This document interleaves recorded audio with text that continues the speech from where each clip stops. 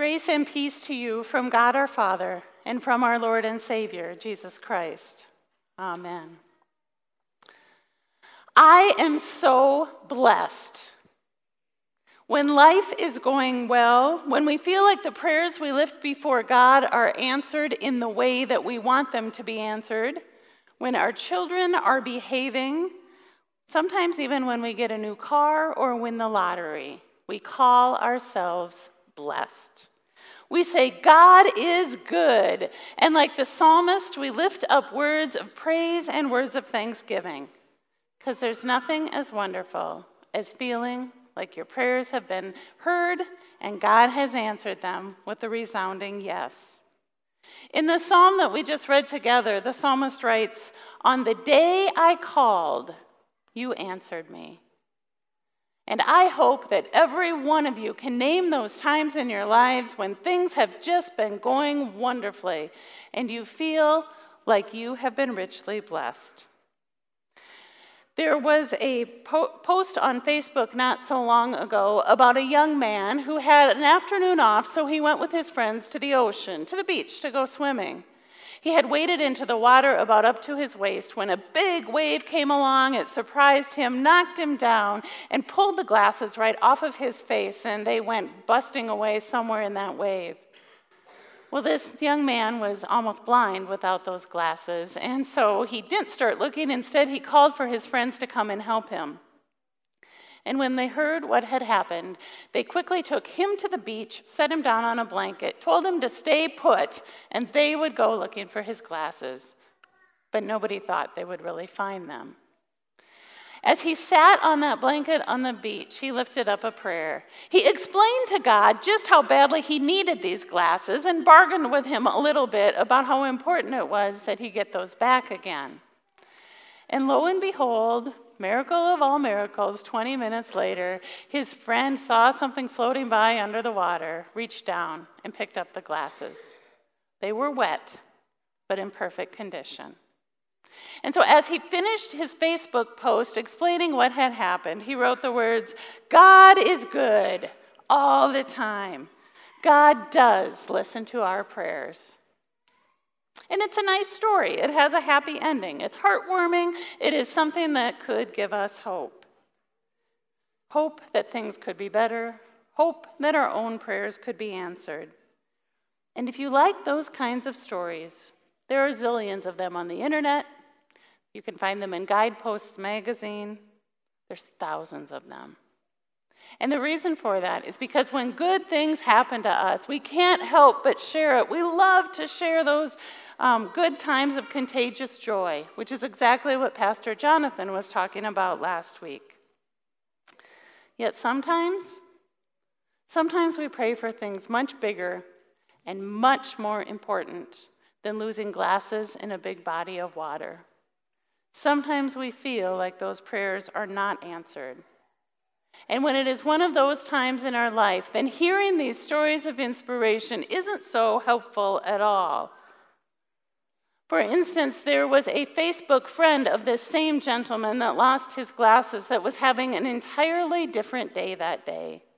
He had gone into work, went straight to the bathroom, locked himself in a stall, and started crying fiercely. As he cried, he prayed. His first prayer was that nobody would come into the bathroom and see him.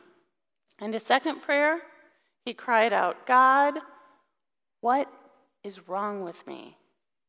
He felt so alone. Just the last week, it had been exactly 3 years since his mother had committed suicide. And every time that week came up, he felt so helpless and alone. And he knew it wasn't going to get better because the very next week, that was the week that 2 years ago, his best friend had taken his own life. This particular morning, he didn't know if he could go on. Yet somehow or another, he stumbled out of the bathroom, made his way back to his office, sat down at his desk, and turned his computer on to get a little bit of work done. But you know what popped up on the computer? Facebook, of course. And this story of his friend whose prayers had been answered, this friend who has a God that listens to him. And it decimated his hope. "What is wrong with me, God?" he asked as tears ran down his cheeks. "Am I not worthy to have my prayers answered as well? Can't you hear my cries?" Here was a man that was feeling pretty hopeless. Psalm 138 began with these great words of praise and thanksgiving, words to a God who created, who loves, who responds to his people. And even after the psalm writer lifts up these words of gratitude, even after the psalm writer declares that kings and all the rulers of the earth will praise a God so glorious, he still acknowledges that trouble isn't so far away, that life is still messy. He doesn't say if trouble comes or in case trouble comes. In every translation that I could find, the psalm writer either said when I walk through trouble or though I walk in trouble. Because it's not a matter of whether bad things may or may not happen in our lives. It's just what they will be and when they will come about. Because this psalm writer knew what you and I know all too well, that there is never really a time in this life where absolutely everything is all right. We seem to constantly be living in a position of both celebrating God's gifts and asking him for help. But Jesus taught us all about that when he taught us to pray both "Thy kingdom come" and "For thine is the kingdom" in the very same prayer. When Martin Luther explains what "thy kingdom come" means, he does it this way. He says, "In fact, God's kingdom comes on its own, even without our prayer. But we ask in this prayer that it may also come to us." Because every time we pray the Lord's Prayer, we are acknowledging that there are two kingdoms, there are two forces in our world. There is God who creates and loves and sustains all that is good, and then there is the force of the devil, who rules with sin and with death. And so in this world, we are going to continue to ask God to guard us against these evil forces, but we know they're both going to continue to have power as long as we live in this world. However, we also know that we have a God who absolutely will deliver, whose kingdom indeed shall come. In the words of the psalmist, "Your steadfast love, O Lord, endures forever." And speaking those words is the epitome of Christian hope. Now, you and I often think of hope this way. If you're a farmer, you hope that it rains so that your crops can grow. But if you are the person who is scheduling an event down at Falls Park, you hope it doesn't rain. And if you are a student, you hope that your lack of studying doesn't mean that you fail your test. But all of those pretty much just boil down to wishful thinking. As Christians, we have a totally different kind of hope. We aren't just wishful thinkers or starry-eyed dreamers, because we know certainly who Christ is and what he has done. He is Emmanuel, God with us. He came to this earth because we could never make our way up to him. He is a Savior who died on the cross and rose again so that he could save us from sin and from death, from all those things that separate us from him, because he said, "I am not going to let you be away from me. I insist on a relationship with you." We know those things, and we know his unending love.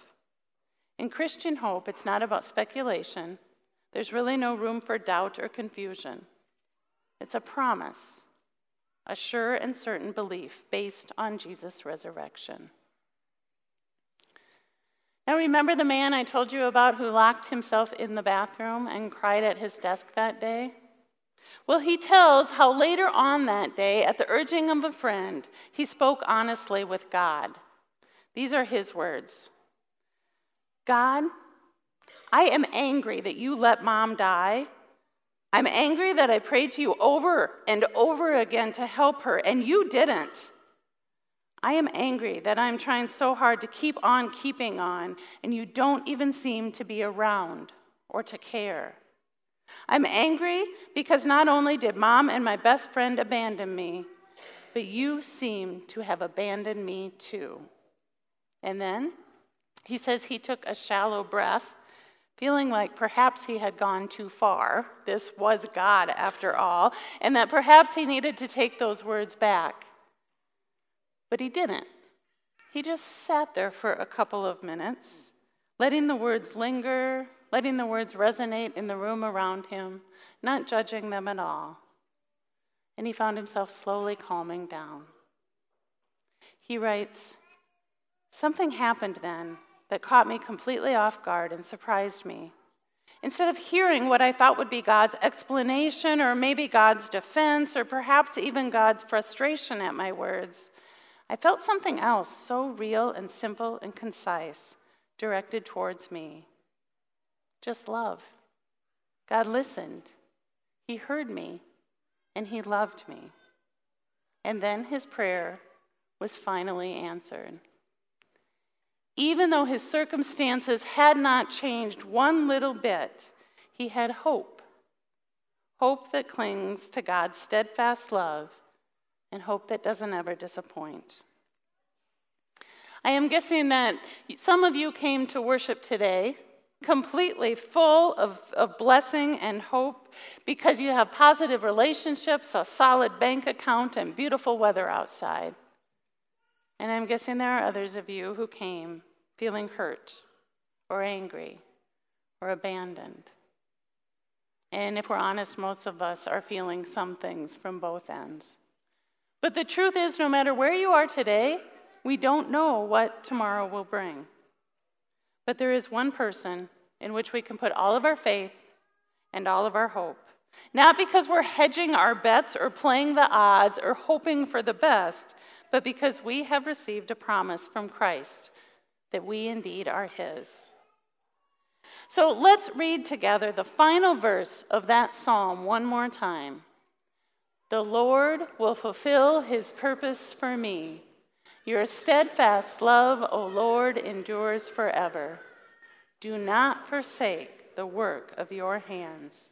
And we say those words in hope, knowing that it is truly already accomplished. Amen. Now may the peace that passes all understanding keep your hearts and your minds always in Christ Jesus our Lord. Amen.